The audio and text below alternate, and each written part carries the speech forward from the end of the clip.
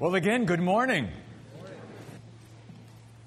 I've got some announcements, but I'm going to wait and share them at the end of our service this morning. So if you have your Bibles and want to follow along, we're going to be in Romans 14 and Romans 15 this morning as we continue our series on the Holy Spirit. Romans chapter 14 and Romans chapter 15. We're actually just going to look at two verses this morning. But in these two verses, they're chocked full of a lot of good information for us, because in these verses, we are reminded of how important a part the Holy Spirit plays in our life in helping us to identify certain things and enable us to do certain things that without Him, we wouldn't have the capacity or ability to do. And by the way, I'll just say this. Some people here may have come and said, "It's Easter. I thought you were going to do a message on the resurrection of Jesus." I'm just not one of those pastors, okay? It's not that there's anything wrong with that. Absolutely not. But I believe that, as I said earlier, that as a Christian, I celebrate the resurrection of my Lord Jesus every day. Every day. So, once a year, that's not near enough.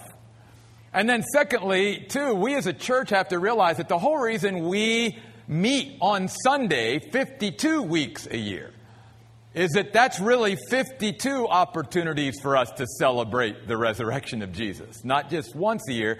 Because the whole reason the early church started meeting on Sunday rather than Saturday, which is the Sabbath, is because Sunday was the day that Jesus rose from the dead. So when the church started to meet, they met on the first day of the week, Sunday, to literally commemorate and celebrate the resurrection of Jesus. So when you go to church every Sunday, you have to remind yourself, we're celebrating the resurrection of Jesus every week and every day, not just once a year. Okay?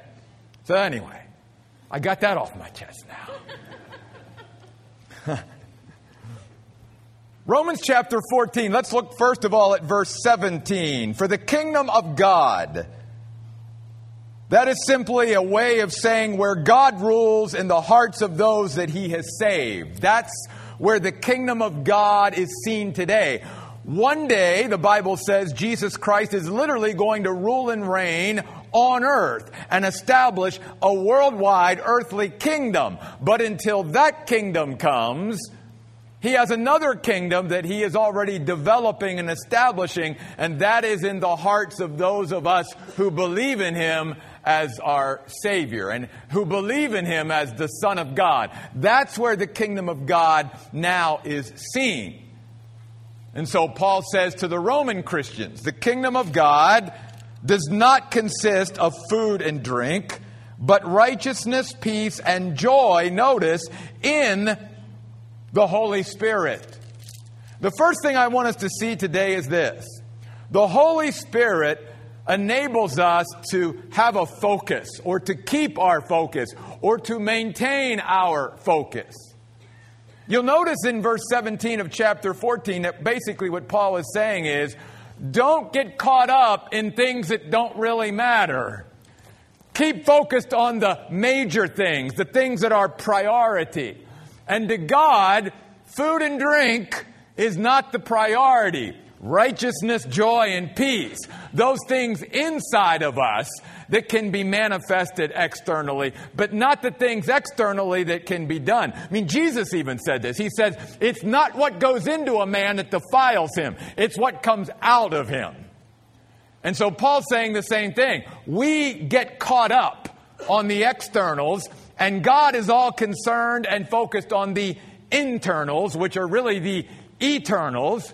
And so Paul's saying to the church at Rome, the Holy Spirit will enable us to focus on the things that really matter. In fact, you'll notice why he says that. Look at verse 19. He says, so then let us pursue what makes for peace and for building up one another. One of the reasons why Paul was saying we in Rome, and even we here, have to keep our focus, is when you and I start majoring on minor things, rather than majoring on the major things, that can start to cause division and strife and disunity and fighting and quarreling and all those things. And that's what was beginning to happen at the church in Rome, and is obviously something that could happen in any church or any community of believers or any home or any time where there's more than one person. There can be that opportunity. And Paul says the Holy Spirit allows us, enables us to keep focused on what really matters. So today, when we think about the Holy Spirit, we've got to think about, where are my priorities in life? First of all, do I have the Holy Spirit living within me? And am I listening to His voice? And am I yielding to His leadership in order to land my life, to make the priorities of my life what would be the priorities that God wants to see in my life? You see. The other thing I think we need to spend a minute on here is the whole idea of distraction.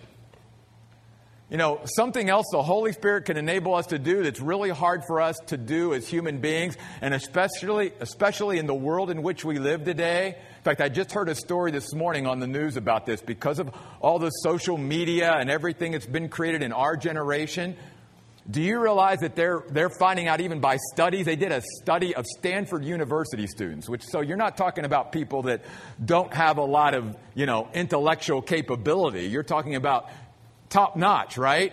That they have found that because we live in a world today where we just flit from one thing to another, we can't stay focused on any one thing for very long, that the average person there could only stay focused on something in a 10-minute period for about 25 seconds. Because we're so used to, even, you see people with their phone, what are they doing? Zoom, zoom, zoom. And they're putting all this information before them, and they're just going from one piece to another piece. And pretty soon, it's like, I get tired of that, I'm going over here. And we cannot stay focused on anything. And the challenge is, especially in the church, is God calls us to teach people His Word. And yet I thought about that even this morning. I thought, boy, that's a humbling thing for a teacher. People can't stay focused for more than like 25 or 30 seconds on anything before their mind starts to wander and go here and there. It's like some of you right now. You're already thinking about what you're eating for dinner on Easter Sunday and what you're going to do later tonight and what this coming week holds and stuff. And you're not really there, see? Listening, paying attention. It's a challenge. But through the Holy Spirit, through His supernatural enablement, He can help us stay focused. Sometimes even Christians say, I have such a hard time staying in prayer. Holy Spirit will help that. I have a hard time opening my Bible and staying with it for more than 5 minutes. Holy Spirit will help you with that. The Holy Spirit will help us focus and stay focused and maintain our focus on the things that really matter. And not get our lives caught up in the things that, again, 1,000 years from now, 1,000,000 years from now, in eternity, won't matter at all. That's the first thing. Then you come to chapter 15. Look at verse 13. The rest are found there. Paul says, now may the God of hope fill you with all joy and peace as you believe in Him, so that you may abound in hope by the power of the Holy Spirit. The next 7 things are found in this one verse. And the first thing I want you to see is this, though. That it is the God, our God, the God of the Bible, who imparts and inspires hope. I love that title for God here. The God of hope. And now I want us to think about that, because it's the Holy Spirit who really connects us with hope. And what is that? I'm going to tell you today, it is our fearlessness. When you understand biblical hope, it really could be condensed into one word. Not only maintaining our focus, but being fearless. You say, how does hope make me fearless? Well, I talked about this at Al Irwin's memorial service a little bit this past week. The way hope is used in our society There's nothing sure or certain about it. We usually use it in this context. I hope something happens, or I hope for this. And it's a wish. It's a desire of ours that we hope happens, but there's no surety, there's no certainty to it. But that's not biblical hope. You see, biblical hope is something that I can absolutely be confident about. I can absolutely be sure and certain about, because it's not based on anything that's, in a sense, out of control. It's based on God, the reality of God, on the character of God, and on what God has said. That I have come to be persuaded that what God said is trustworthy, reliable, and dependable. And that who He has revealed Himself to be is where my confidence is. You see, that's really what biblical hope is. It is confident expectation in the future or in what God has said, because I know it's going to happen. Why? Not because I have any control over it or anybody else does, but because God exists and God said it, and therefore I believe it because it's going to happen because God said it. That's confidence. And that kind of confidence makes us fearless. You see, you and I don't know what our future is. But if I believe in the God of the Bible and I have hope created by Him through a relationship with Him, then I know that my future is in the hands of that God and I can trust Him. Therefore, I don't have to fear that even though I don't know what my future is, I know that through the Holy Spirit and through His power, He can give me that confidence and even anticipation and expectation about what's coming, because I know God said it and I believe it. And I can have that kind of hope. See that, and that's obviously so foreign to most people in the world today. That's why we live in a world of fear, not fearlessness. And that's why we live in a world of hopelessness rather than hope. As I shared at Al's service, there's only two kinds of people in this world. Those who have hope and those who have no hope. And every one of you here today, you're fitting into one of those two categories. You either have hope because of the presence of God in your life, or you have no hope because God's not there. Therefore, you cannot face your future fearlessly. You have no confidence. You have no expectation or anticipation about what's coming, and even if it's good or bad or anything, because you don't have that kind of fearlessness that Paul talks about. And the only way that you and I can get there is to be connected to the God of hope, to have a relationship with the God of hope, again, who imparts it, the only one, and who inspires it in our life through the Holy Spirit who lives within each of us. Are you facing your life right now in fear? Is there a lot of anxiety and worry and concern, fretting, sleepless nights? Or are you living your life being able to lay your head on the pillow at night and just resting because, again, not that you know what's going to happen, but you know God does. And you know He loves you. And you know that He's got your best interest at heart, because that's what the Bible reveals. And that He's got you. And nothing is going to hit you without it first coming through the loving hands of your Heavenly Father that we talked about last week. Crying out, Abba, Father. And that you know He's got a perfectly good plan, not only for you, but for the rest of what's going to happen here on this earth. And so you can live fearlessly because of that hope. Well, notice this also. I love this. He says, now may the God of hope fill you. It's not just enough to have focus and have fearlessness. I've got to have that filling. You notice I've got a pattern going here. Filling. And this word filling is a great word. It means to permeate something thoroughly, or to literally fill something to the brim so that there's no room for anything else. That's the picture there.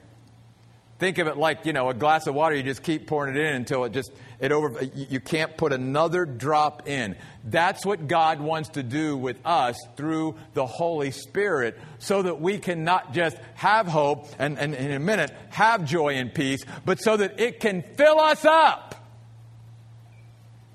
And so that we can be full of all of these things.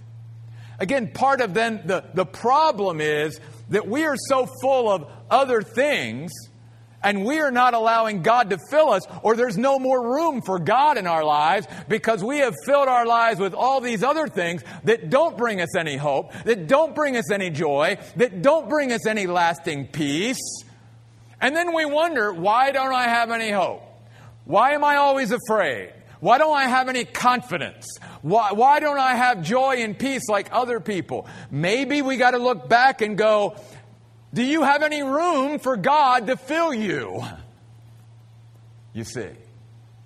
Because what God is saying to us is, if you trust me enough to fill you up with me, then you'll have all these things in abundance.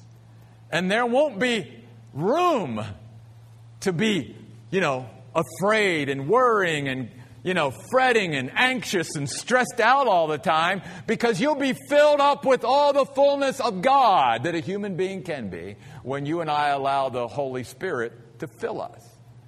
And we'll come back to this in a few moments, but that's why the Holy Spirit or the Bible also commands us to be filled with the Holy Spirit.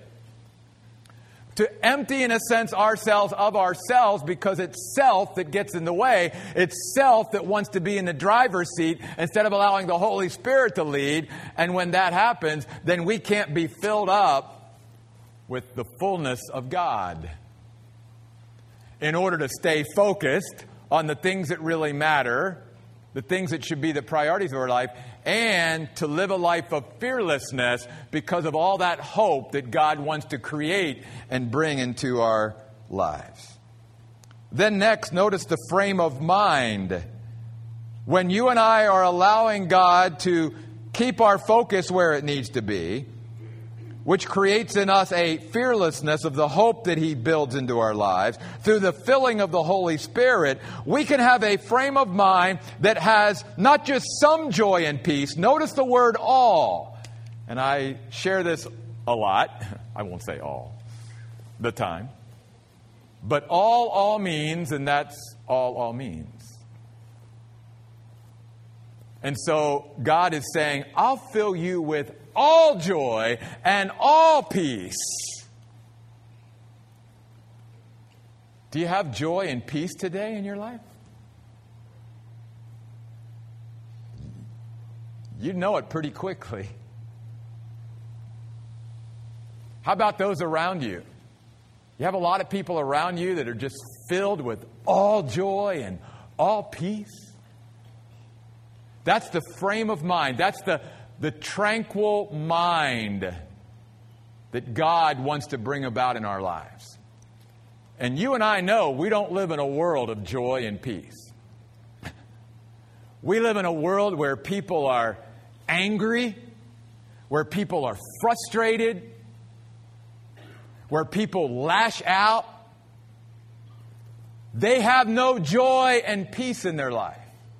Because God is saying, here's how you get joy and peace, through the Holy Spirit. And if someone doesn't have God in their life, or they are shutting down the influence of the Holy Spirit in their life, then they will not experience joy and peace in their life. They will suppress the Holy Spirit. Which, by the way, let me go back to that previous point. That's something I wanted to mention and forgot to. When God says, I want to fill you, I want to permeate you thoroughly, that means He's saying to us, I want to be the greatest influencer in your life, or the greatest influence of your life. That's why I want to fill you. Because part of the problem of why you and I don't enjoy the hope and joy and peace that God wants to give us is because He's not the greatest influence in our life. We allow other things and other people to speak into our lives to a greater degree than we do God, and that saps us of the hope and joy and peace that we could have. The reason why God says, I want to fill you, is so that the greatest influence of our life, the greatest influencer of our life, is God Himself. And God says, when you allow me, through my Spirit that lives within you, to influence you more than anything else, then you'll experience all joy and all peace. Let's talk for just a moment about those two words, because we use them a lot in our Christian circles, but do we really not only understand them, but do we really experience them? The word joy speaks about this inner sense of well-being that has nothing to do with our outward circumstances. Because no matter what happens externally or outwardly, it cannot change the joy, again, that exists internally inside of each of us that know the Lord as our Savior. Why? Because we know that between us and God, we're okay. We have now peace with God through the blood of our Lord Jesus Christ. And when you and I look to Jesus to save us, the Bible says that we were justified not by what we have done, but by placing our faith, and we're going to get to that in a minute, in what Jesus did on the cross. And we know that God now has forgiven us.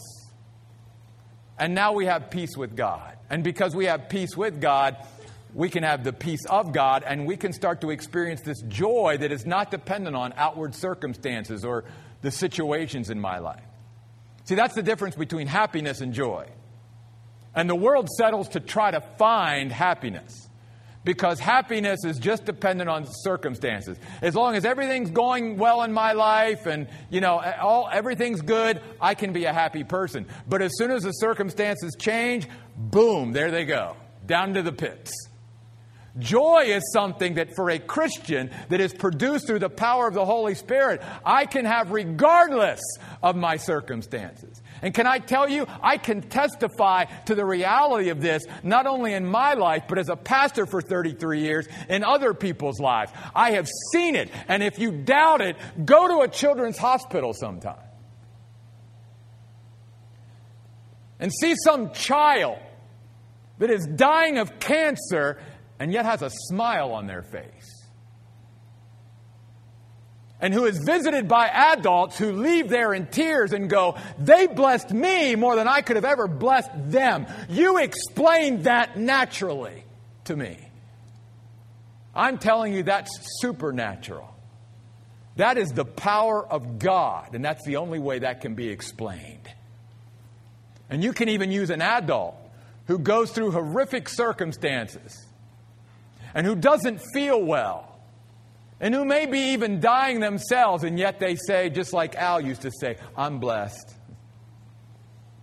Al used to stand out there in the lobby every week. That man lived on 40% of his heart for about 40 years. You'd never know it. Always had a smile on his face. When people would ask him how he's feeling, he said, I'm blessed. Man never complained about anything. I'm telling you, there are people that have way less things to deal with than Al did, and yet they complain and gripe every day of their lives. And yet here's a man who could have had every right to complain about things every day and didn't. And the only explanation, my friends, is the power of God in his life. And that same power can be evident in our life as God fills us through his Holy Spirit with joy and with peace. And the word peace speaks about everything being together or one. It speaks about a tranquility of mind, a calm composure.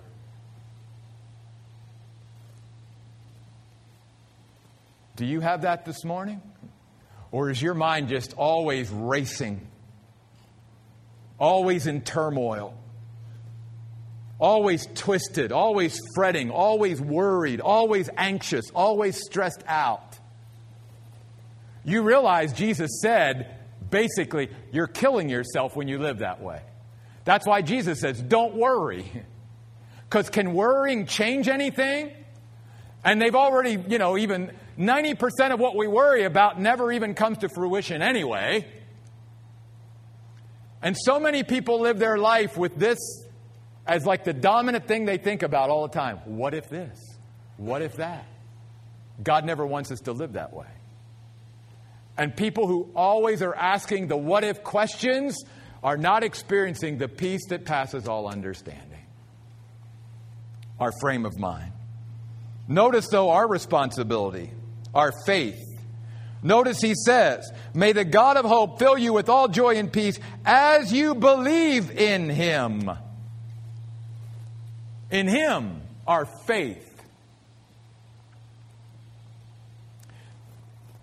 Faith is our responsibility, and faith is our response to God's revelation, what God has revealed about Himself. That's what faith is. See, faith is trust and confidence in God and in what He has said. That's why it's different than belief. Even though the word believe here is used, the better word would have been faith, because the Bible says the demons believe in God. In other words, belief in this way is just an intellectual assent or understanding. I know something. The demons know God, but the demons have no trust or confidence in God. They would rather do things themselves. I've got this, God, which is why Lucifer fell in the first place. God, I know better than you. I want control of my own life. I'm out of here. Faith is saying, no, God, I don't know more than you. I don't know better than you. And I'm trusting in you, and I'm placing all my confidence in you. That's what faith is. And you'll notice here that it's the only way that you and I can enjoy the hope, the peace, and the joy of God is when we believe. Which again is why even some Christians who believe in God in their head, in a sense, and even know that He exists inside of them, never come to a place in their life where they can sustain hope, joy, and peace in their life for very long. Why? Because their lack of faith. Do you really believe that God said, I want to pour out my blessing from heaven until it overflows in your life? Do you really believe that? Do you really believe that God is able to do exceedingly abundantly above all that you could ask or think? Do you believe that my God and your God shall supply all our needs according to His riches and glory in Christ Jesus? Do you really believe that you and I can do all things through Christ who strengthens us? Do you really believe there's anything too hard or too difficult for God? You see, we can say, I believe that in my head, and we can give intellectual assent to that, but believing it is really trusting it and placing my confidence in it. And that's sometimes what separates Christians even, if you will. Those that truly enjoy the hope and the peace and the joy of God in their life, and those who struggle to find it. Because they're never really willing and ready to let go and let control over to God and truly trust Him. So that faith bursts in their life these things of hope, joy, and peace. See, there's so many Christians today go, God, why don't I have any hope, joy, and peace in my life? You're not doing it, God. You're lacking something, or you're not doing something in my life. And God says, maybe it's your lack of faith in me that's causing you to be deficient in your joy and peace, and not anything that I haven't done. We're very easy to point the finger at other people or even at God. If God, it's your fault. And God only gives us one responsibility: believe. He'll do the rest. He'll supply the hope. He'll supply the joy. He'll supply the peace. All He asks is, believe in me. Trust in me. Place your confidence in me. And then I love this. Notice the word abound in verse 13. That speaks about the flood that God wants to bring into your life. The flood of hope.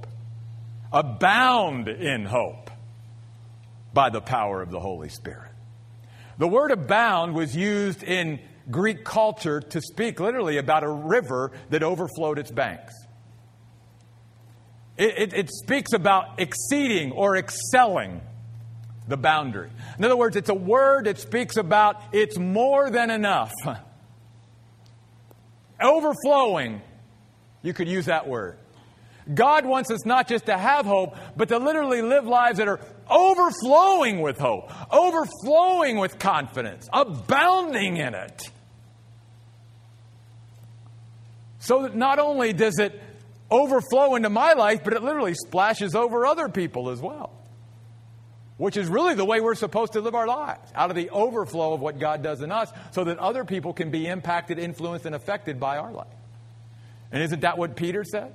He said, set Jesus Christ apart in your hearts so that when someone comes up to you and asks you the reason of the hope that is in you, you can respond with meekness and humility.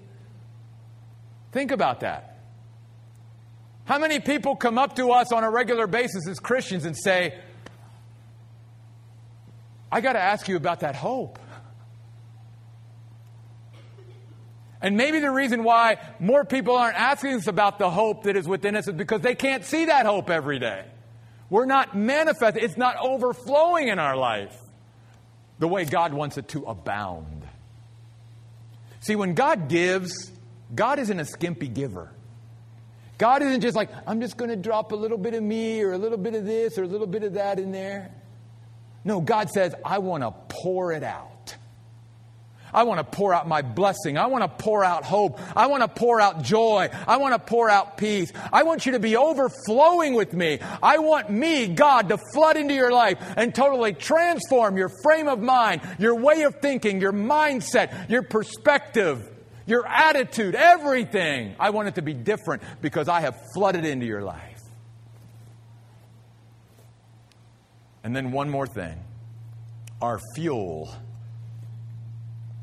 All of this, Paul says to the Roman Christians and to us, only is brought about by the power of the Holy Spirit. The Holy Spirit is our fuel. Let me illustrate it this way. Are you a rowboat or a speedboat? Think about that. A rowboat requires human effort. A speedboat is moved based on another power source. A rowboat represents my determination to get there. A speedboat represents the Christian who relies on the power of the Holy Spirit to propel him forward and get him where he needs to go. And the only requirement, if you're a speedboat, is to just get filled up. Which is why the Bible says, be filled with the Spirit.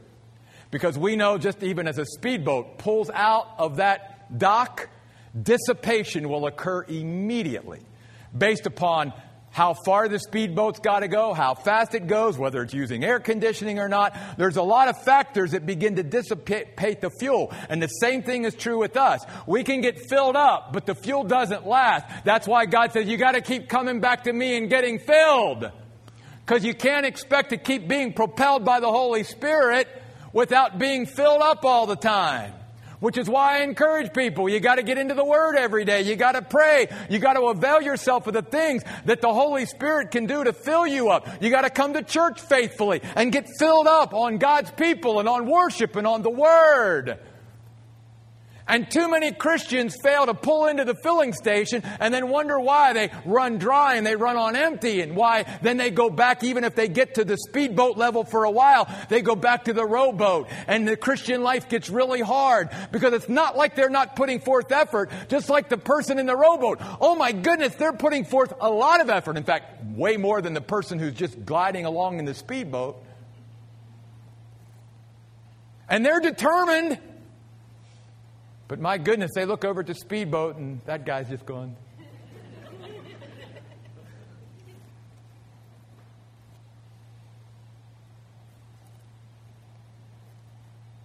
Rowboat, speedboat. Where's the fuel of your life? Are you trying to muster up from within yourself, the old, humanistic, I'm going to pull myself up by my own bootstraps type of philosophy, and I'm going to gut this out, and I'm going to try to pull it up within myself, and I'm just going to do it? Folks, I don't care how strong of a person you are, and some of you may be very humanly strong. There's still a limit to your human strength. There's still going to come a time where something's going to come into your life that's bigger than what you can handle on your own. And then what are you going to do? See, God says it never has to be that way. God says, I'll not only be with you when the big things happen, I'll be with you through everything. Let's just do life together. And when a Christian sees that the secret of life is living with the fuel of the Holy Spirit, my goodness, it's not that life gets easy, but it's just that I'm being propelled through life by another power source other than myself.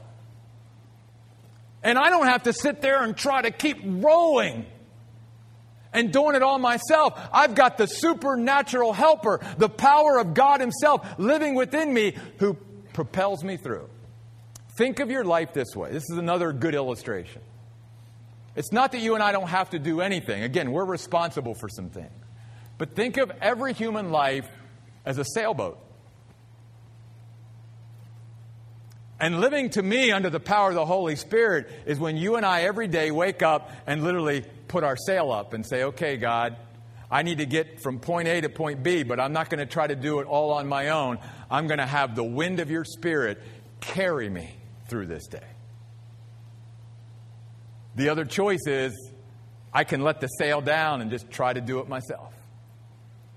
And obviously we know, if you've ever been on a ship that has a sail and a ship that doesn't use its sail, big difference.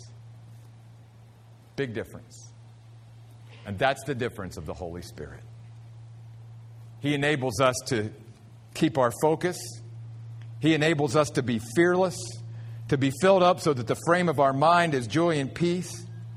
He enables us to be flooded with hope, and He's the fuel for our life. But make no mistake about it. The only way we can enjoy this kind of life and this hope and this joy and peace is by looking to God. He's the source. He is the God of hope. He's the God of joy. He's the God of peace. He's the only one that can give it to us.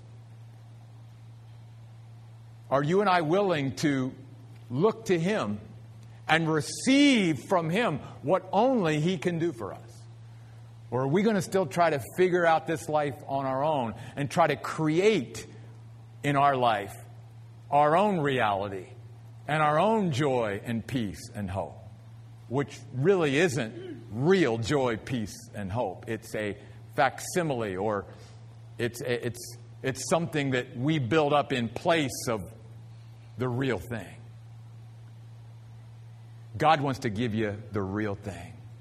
And there's nothing like the real thing that God can give. Would you stand with me as we pray? God, I pray today that each of us would realize here today what a difference you can make in one's life. God, you can make all the difference in the world through the presence and power of your Holy Spirit living within us. And you have promised us that for those of us who trust in Jesus Christ as our Savior, we will have the presence and power of the Holy Spirit living within us every day of our human life and existence here on earth.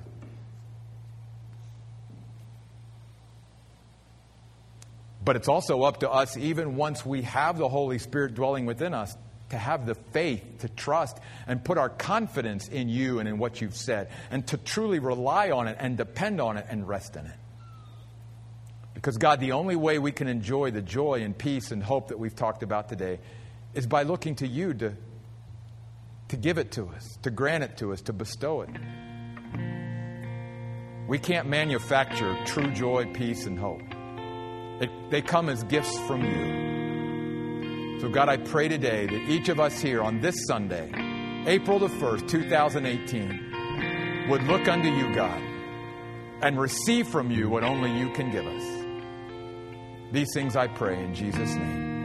Amen. Let's sing this song, and let's mean it. Let's look to the Lord today so that those of us who are here, who have that faith to look to God, can begin to truly experience the joy and peace and hope that God wants us to have. Looking is so important. God told Moses, if you create this bronze serpent and you lift it up, and my people have the faith to look to it, they will be healed. So God is saying to us today, look to me. I am your deliverer. I am your Savior. I am your strength. I am your hope. I am your peace. I am your joy. Look to the Lord today.